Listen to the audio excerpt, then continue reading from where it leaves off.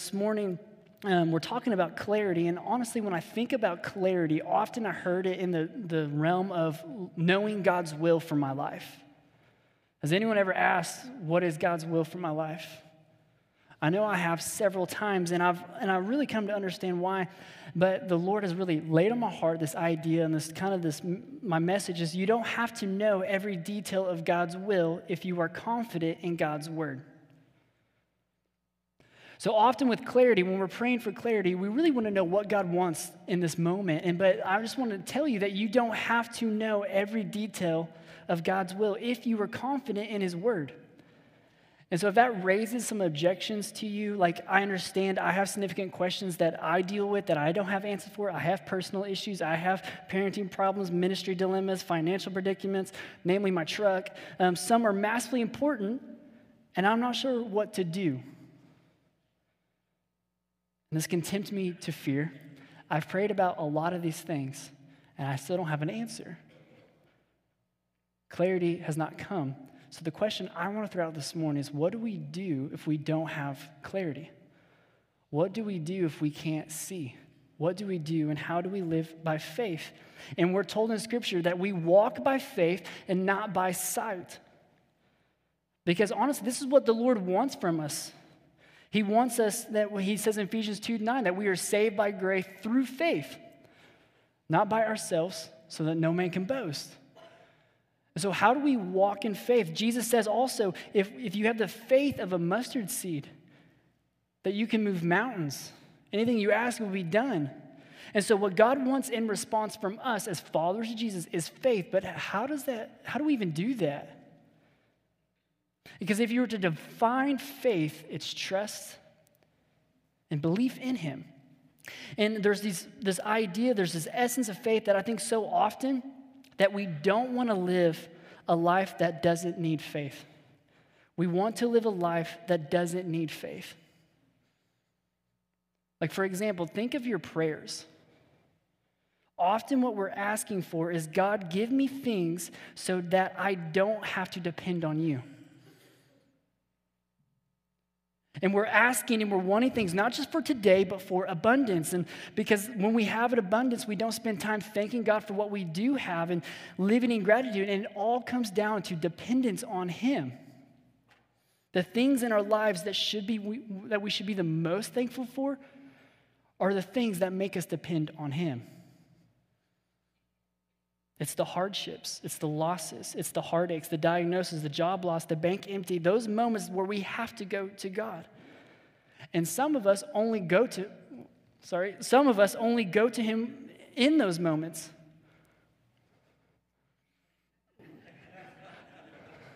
Thank you. All right. So there's these hardships that we walk through and we go through all the time, and some of us only go to him in those moments, like a Hail Mary play. And now you should do those in those moments, but what I'm wanting for you guys into this new year, this 2022, is rather turn to him in a pinch. I want you to walk in a life of dependence on him, walking alongside of him, not running out in front of him. Living a life of faith, not of sight. And honestly, I think it comes down to this idea of, it's not necessarily clarity we're after. It's control of the situation. We're not really asking God, hey, what do you want me to do? We're trying to control the situation. And we might quote 1 Corinthians 4:33. It says, God, we know you're not a God of confusion or chaos. And the spirit we have, we just want to know what's going on. We just want to, but yet God pauses to us and says, you don't have to see. I said, walk with me, and I'll tell you when you get there. And so in Hebrews chapter 11, we get to this passage, and that I really love Hebrews chapter 11, is this idea. It starts with now. And so this now phrase is like a transition into, now that I said all this stuff, here's what's important. And what he does in Hebrews chapter 1 through 10, he really talks about this idea of who Jesus is and what he's done, and because of his substitutionary sacrifice, that we can have life and have it everlasting and have it abundantly. And he talks about how he is greater than all of these other things. And he talks about this idea for us that since we have a Savior like Jesus, we can place our entire trust in him, not only for this life, but for eternity. And then we get to chapter 11, And the author of Hebrews shifts here. He says, now, faith is the reality, or you can put assurance, of what is hoped for, the proof or conviction of what is not seen. For by this our ancestors were approved. And he pauses here to just go through and view. I'm not going to read 3 through 7, but I'm going to jump down to verse 8. But it says, by faith we understand the universe was created. By faith Abel, by faith Enoch, by faith Noah. He lists all these heroes of the faith. The Old Testament heroes of the faith were saved by faith, and they also lived by faith. But in verse 8, this is probably my favorite story in the Old Testament. By faith, Abraham, when he was called, obeyed and set out for a place that he was going to receive as an inheritance. He went out even though he did not know where he was going. By faith, he stayed as a foreigner in the land of promise, living in tents as did Isaac and Jacob, co-heirs of the same promise, for he was looking forward to the city that has foundations, whose architect and builder is God. And then just another reminder, verse 13. These all died in faith, although they had not received the things that were promised to him, but they saw them from a distance, greeted them, and confessed that they were foreigners and temporary residents on the earth. And so, God, I'm just praying for clarity here. I'm just wanting some assurance, some proof that you're working in my life. Can I just see what you're doing? God says, no. The reality and basis of your faith and my faith comes not from sight, but faith in what you cannot see. And all these people in chapter 11, if you get a chance to read all the way through it, you're going to see. The author says that by their faith they were made righteous, even though they never fully saw what God was going to do and what was promised to them. So again, you might be asking God for clarity and wondering what step you need to take, what direction you need to go to. And while, yes, we should pray to what to do, here's what the Lord taught me over the last couple months that really forced me to change my prayer about faith. That God doesn't promise clarity. Now, he does give it. Let's be clear, he does give it. But it's not promised to us. Because we have a lot of stuff going on that we pray for that we don't know what God is doing, but yet we have to step out in faith and trust that he is working. So God doesn't promise clarity. There's a story about Professor John Kavanaugh, and he goes overseas to serve the poor. And while he's over there, he's for there about a month, and he's really come to the decision where he's either going to go back to teach or he's going to stay and serve the poor. And he doesn't really know what to do. He's been there for a month, and he's been thinking about it, and he's bumped into his friend. He said, man, I really don't know what to do. I wish I could talk to Mother Teresa. And so Mother Teresa is serving in Calcutta at this time. She's serving lepers.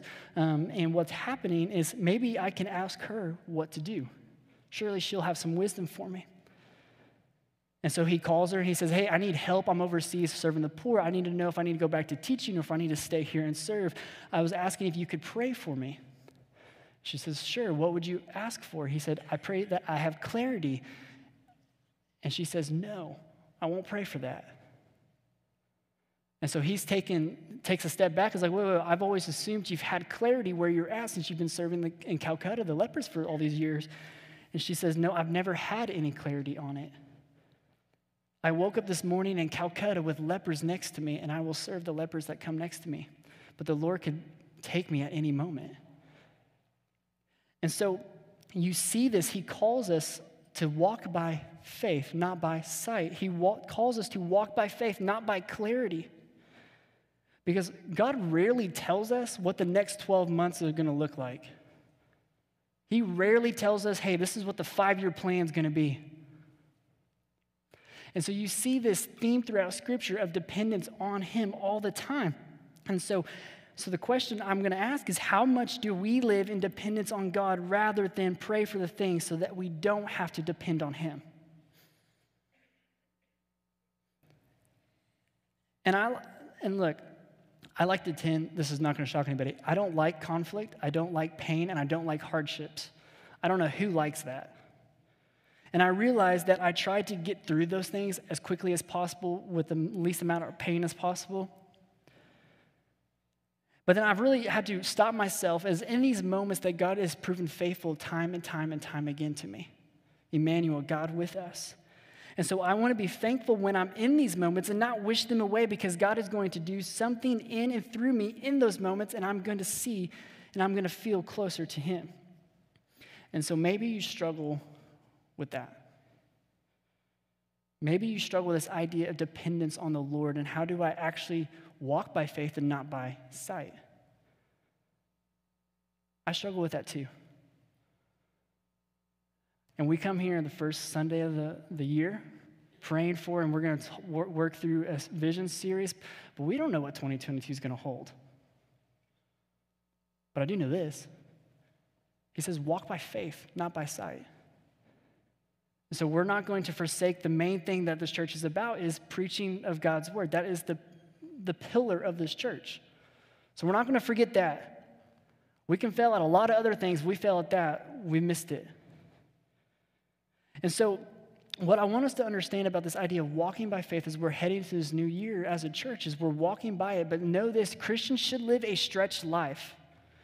And it's normative to the fully devoted follower of Jesus, but over the decade that I've followed him, Jesus made something very clear to me in the scriptures, in the lives of faithful mentors, and my own stumbling experiences.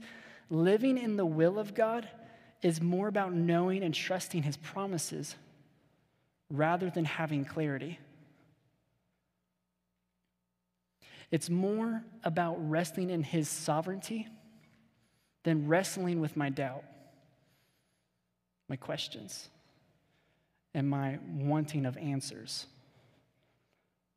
And so I had to come to a place, and like in Psalms 131, it says, Lord, my heart is not proud, my eyes are not haughty. I do not get involved with things too great or too wondrous for me. Instead, I have calmed and quieted my soul like a weaned child with its mother.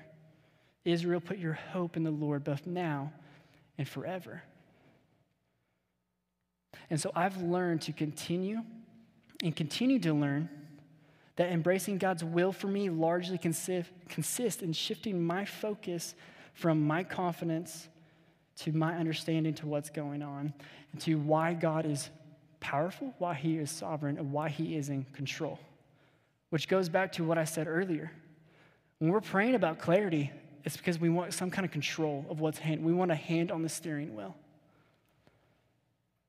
And that really moves on to one of my points I have is our felt need is often not our fundamental need. So our felt need is often not our fundamental need. And as a result of the fall, we all come into this world wildly and irrationally overconfident in ourselves. That can describe middle school Pierce, okay? So about this time when I was in 7th grade, I played basketball. Not very good at it. I just like playing. And so for Christmas, I had got a pair of Converse, right? And so I remember my dad graduated high school in 82. And so I remember my dad being like, that was the only basketball shoe we had growing up. And so I remember at this time, I was like, I'm going to wear my Converse shoes to play basketball. I got those things right out of the box, and I had basketball shoes. But my dad was like, that's all we used to wear. And so I was like, well, I'm going to use these Converse. I'm going to play basketball. And except here's the thing about these Converse. And if you wore these, you know, they don't have really good soles in them. You are flat-footed in Converse shoes. And so to prove my dad wrong, because I am wildly and irrationally overconfident in myself, he's like, you don't want to do that. I went ahead and did it. And then I went and played basketball, and I'm like, I should have listened to my dad, because I had woke up with blisters all the way around my feet, and then like I couldn't walk straight. My feet were flat because I was overly confident in myself. And so, you know, all of us do that. Maybe you are overconfident in yourself at the end of the day, but we all do this in different areas of our life. And so our felt need often is not our fundamental need. And he puts us in this process to make us more like him and for the purposes he has for us, because he knows living according to his will, our fundamental need is to take a huge loss of we got it and to rest it and trust in him. But this is usually not our felt need, is it? The need we typically feel is to know specifically what we're supposed to do and where we're supposed to go and how our needs will be provided for, why terrible things happen, and what we're seeking for. When we're asking God for clarity, is to hope to find in answers our certainty and security, peace, or in our case, clarity. But due to our many limitations on every level, we struggle with this, that God comes to understand this idea, but this is why Hudson Taylor advised to us as followers of Jesus, make up your mind that God is an infinite sovereign, meaning He's in control, and has the right to do as He pleases with His own, and He may not explain to you 1,000 things which may puzzle your reason in His dealings with you. So we have to come to a place to knowing that God is in control. We know what He's doing, and our fundamental need is to learn and trust that. Because through doing that is we get the peace that surpasses all understanding. But how does God meet our need for clarity? How does He do that? God is most certainly not ignoring our need for peace. He has promised that we will experience peace through believing. Believing what? Believing, as 2 Peter says, His precious and very great promises. And so this is what I mean when I say that we don't need to know God's will if we are confident in God's word, because if we are knowing His word, we are hearing the voice of God. Sometimes people say, well, I haven't heard God speaking to me. I'd be like, well, have you read your Bible? And they'd be like, well, no. I was like, well, that's how God speaks to us. And so if we're confident in God's word, we don't need to worry about what's happening around us, because when God's direction and purposes for us are unclear, His promises are always crystal clear. And God frequently calls us to stand in His promises and faithfulness in the murky, cloudy circumstances. Is that not the story of just about every Old Testament hero? Going back to Hebrews chapter 11, look at verse 32. Because it goes on to continue talking about even more of these heroes. And what more can I say? Time is too short for me to tell you about Gideon, Barak, Samson, Jephthah, David, Samuel, and the prophets who, by faith, conquered kingdoms, administered justice, obtained promises, shut the mouths of lions, quenched the raging fire, escaped the edge of the sword, gained strength in weakness, becoming mighty in battle, and put foreign armies to flight. Women received their dead raised to life again. That sounds pretty great. Other people were tortured, not accepting release so they may gain a better resurrection. Others, verse 36, experienced mockings and scourgings, as well as bonds and imprisonment. They were stoned, they were sawed in two, they died by the sword, they wandered in sheepskins and goatskins, destitute, afflicted, and mistreated. The world was not worthy of them. They wandered in deserts and on mountains, hiding in caves, holes in the ground, and all these were proved through their faith. But they did not receive what was promised, since God had provided something better for us, that is Jesus, so that they would not be made perfect without us. And so no matter how dark things may appear, how lonely, depressing, even hopeless things look, God always makes good on His promises. And did you feel the tension in those two passages there? Because if you read 32 to 30, first part of 36, you're going to think, oh, that sounds great. That sounds like cashing my check. That's the faith that I want. But you hear this tension in the last part of that, the 36 to 39, that if there's anything we can legitimately claim as Christians, it's this clear promises of God. We cannot claim it in our own terms or our own timing, but in good conscience, we can hold God to it, because all of His promises are yes and amen in those who follow Christ. And I just have one more thought about this idea of clarity, trust, and faith. Trust comes from relationships, not trying harder. Trust comes from relationship, not trying harder. And as we read through the scripture, faith obviously is a dominant topic. And I understand that we receive God's gift of eternal life not by religious performance, but by our faith in Jesus and His work on the cross. I'm also aware that the scriptures encourage me to walk not by faith, or not by sight, but by faith. And so looking back at my own journey with the Lord, my own walk with him, I really believed I had a distorted view of living by faith and what that truly meant. Because at times, I thought to myself, if I could just produce enough faith, then I knew my life would please God. If I could just muster up enough faith, then I can move mountains. If I could just continue to level up my faith, then God would do the things that I wanted him to do.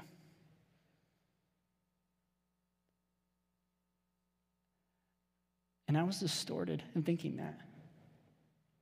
But over the last several years of my life, I have come to view faith as something entirely different.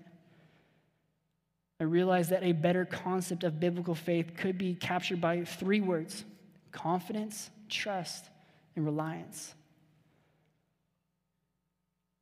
In each of these 3 words, I had to come to understand that confidence, having faith in God, is not merely believing theological facts about him, but also making a commitment to follow and obey God. We are to live our lives with a confidence with God, in God.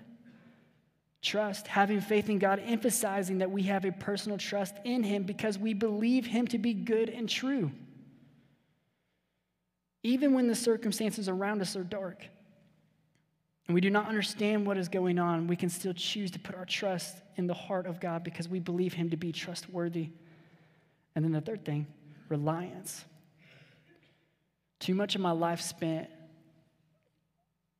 trying to earn it, trying to work for it, and trying harder.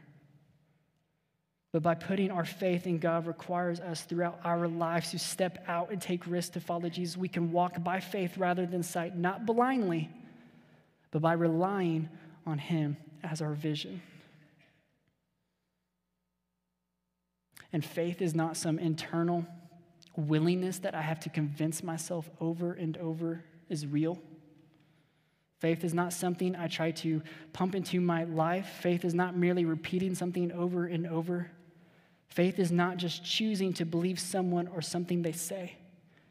Faith is trust, and trust is a relational word. Wayne Jacobson states this: trust is the fruit of a relationship. The more I know someone, the more I know they love me. Trusting God comes from us walking in relationship with him. Out of our relationship with God, we come to believe God's loyal and fierce love for us, and that God is entirely for us. Because in response to his affection to me, I choose to trust him. Because we see now faith is the reality of what is hoped for, the proof of what is not seen.